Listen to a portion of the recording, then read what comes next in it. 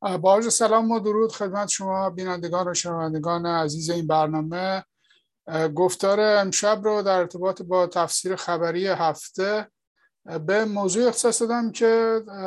در همین یکی دو روز گذشته اتفاق افتاده. روز در واقع 2 نوامبر یا 11 آبان بخش در واقع اطلاعات سپاه پاسداران یک بیانیه ای رو منتشر کرد و یک فیلم ویدیویی رو در اختیار وسیله ارتباط جمعی قرار داد که در جریان فیلم که به نظر میرسه در واقع به یک شکل کاملا پیش بینی شده و از قبل فیلم برداری شده، حرکت برخی کماندوهای دریایی نیروی دریایی سپاه رو با این قایق‌های تندرویی که دارن در منطقه خلیج فارس و دریای عمان استفاده میکنن به یک نفتکش قرمز رنگی که در صحنه دیده میشه نزدیک میشن و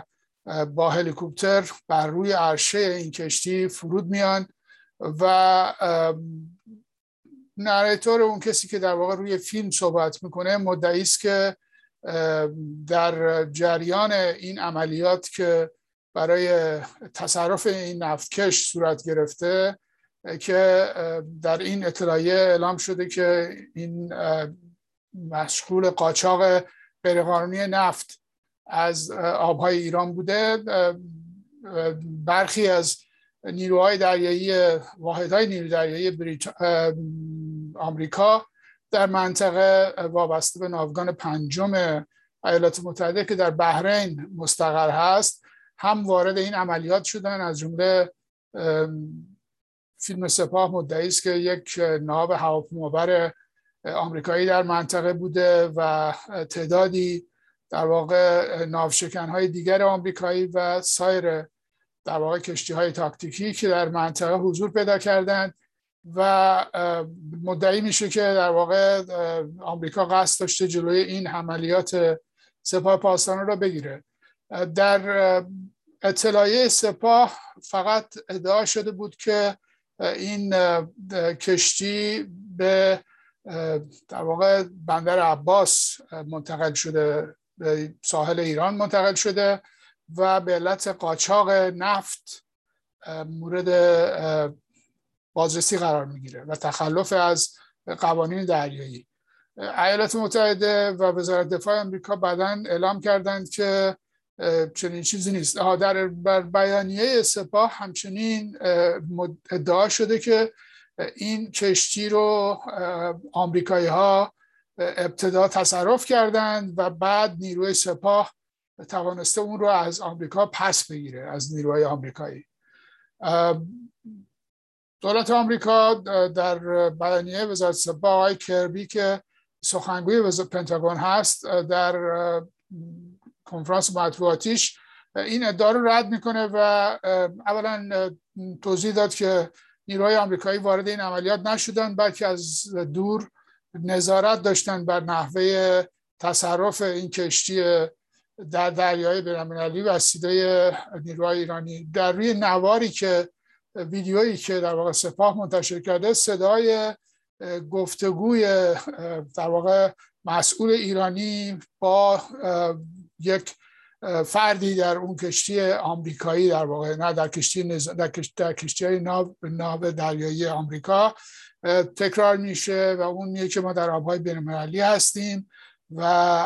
از ما دور بشید. این ظاهرا همون کشتی‌ها یا قایق‌های تندرو سپاه هستند که نزدیک می‌شدن به این ناو امریکایی، ولی غیر از این هیچ نوع در واقع گفتگویی با کسانی که در روی کشتی هستند منتشر نمیشه در این فیلم. به هر حال یه مقدار سوالاتی در این مورد پیش آمده که واقعیت قضیه چی هست و این کشتی بالاخره متعلق به کجاست. بعداً در خبرها آمده که دولت ویتنام ادعا کرده که این کشتی متعلق به ویتنامه و در حال مذاکره با مقامات ایرانی هست برای آزاد کردن در واقع کاربرانی که روی کشتی بودند و مسئولین ناوبری کشتی که ویتنامی ظاهرا هستند. حالا شاید همشون هم نباشن، ولی به هر حال کشتی مطلع به ویتنام و پرچم ویتنام هم حرکت می‌کرده. نام این کشتی نفتکش از ساوتی و به هر حال اطلاعات بیشتری رو نه سپاه در اختیار گذاشته نه پنتاگون. یک تحقیقی که نیویورک تایمز کرده در این مورد این رو توضیح بیشتری در موردش داده و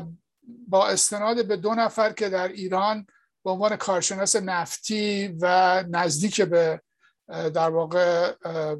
مبادلات نفتی ایران هستند، فرناز فصیحی گزارش میکنه که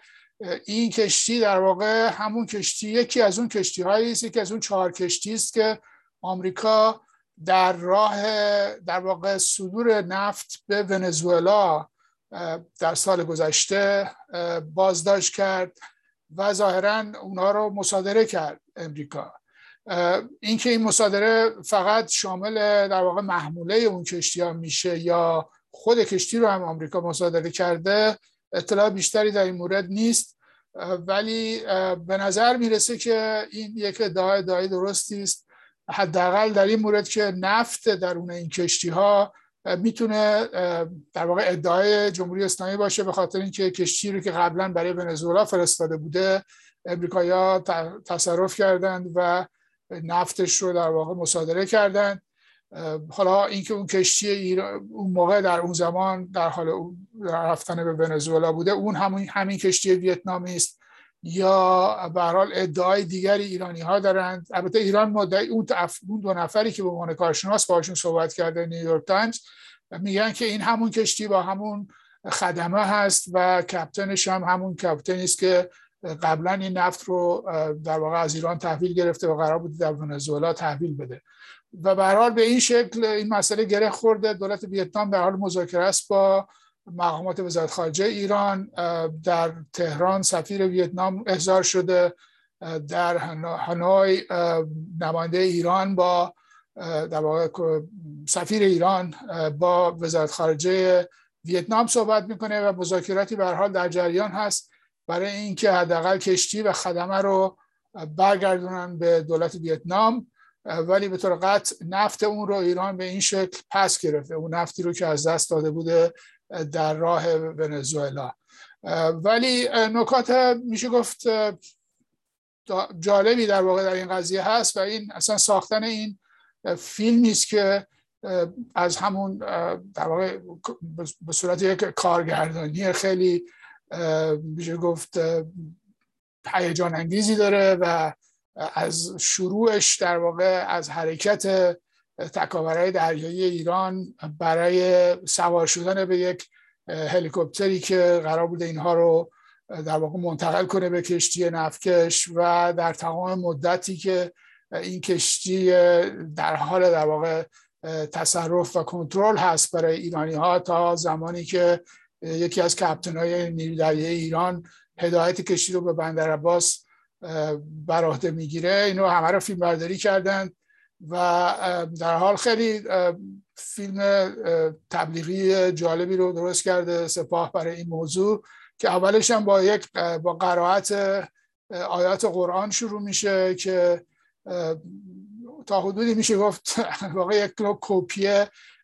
ویدیوهایی است که داعش و آیسیس در عراق درست میکردن که اولش با قرائت قرآن شروع میشد و بعد یک تصویری رو در حال ادامه میدن. ولی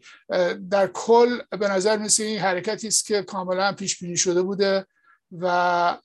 به طور اتفاقی صورت نگرفته. مقامات ایرانی در واقع هم مدعی شدند که حرکت این کشتی رو ورودش رو به خلیج فارس به طور کامل و تمام مدتی که در داخل خلیج مشغول بارگیری بوده رو ضبط کردند و دقیقاً میدونن که نفت از کجا میاد و به کجا داشته میرفته. از طرف دیگه وزارت دفاع امریکا هم سخنگوی وزارت دفاع هم در مصاحبه‌ای که داشته در واشنگتن میگه که ما میدونیم که این نفت به کی تعلق داره ولی در موردش دخالتی نداریم و بین خودشون مربوطه. که این نشون میده یا طرف ایرانی به هر حال در این قضیه مداخله داره، یا به هر حال یکی از کسانی که در این مورد ادعا دارند دولت ایران هست یا مسئولین ایرانی هستند. در حال این اتفاقی است که در این هفته افتاده و با وجودی که تبلیغاتی که در داخل ایران در موردش میشد بسیار پر سر و صدا بود، در خارج از کشور به شکل عمده‌ای در واقع میدان پیدا نکرده و بحثی در این مورد حداقل تا الان در شبکه‌های خبری آمریکا در موردش دیده نشده، با وجودی که خب نگرانی این همیشه هستش که یک نوع اتفاقی در خلیج فارس یا در نزدیکی آبهای ایران بین نیروهای نظامی ایران و آمریکا اتفاق بیفته و یه عده هم در واقع در همین مقاله‌ای که عرض کردم نیویورک تایمز در این مورد نوشته ادعا میکنه که دلیل این که به این مسئله زیاد توجه نشده و 2-3 روز طول کشید تا پنتاگون در موردش اظهار نظر بکنه این هستش که مذاکراتی که قراره با ایران انجام بدن در وین برای ادامه گفتگوهای برجام به هر حال سنگینی میکنه و طرف امریکایی نخواسته که با یک نوع به قول معروف سر و صدای تبلیغاتی مطبوعاتی بخواد به اون مذاکرات لطمه بزنه. این البته میتونه تا حدود زیادی حقیقت داشته باشه، ولی در نهایت وقایعی که در این هفته در امریکا هم افتاده، سفر آقای بایدن به اروپا، دیدار G20 و مذاکرات در واقع زیست محیطی در اسکاتلند، همه اینها میشه گفت که پرده انداختن بر یک اتفاقی که میتونست بزرگتر از این مورد تبلیغ قرار بگیره در امریکا و به این ترتیب میشه گفتش که تا حدودی زیر سبیلی در واقع وسایل اطلاع جمعی اون رو ایگنور کردن و زیاد بهش توجه نکردن.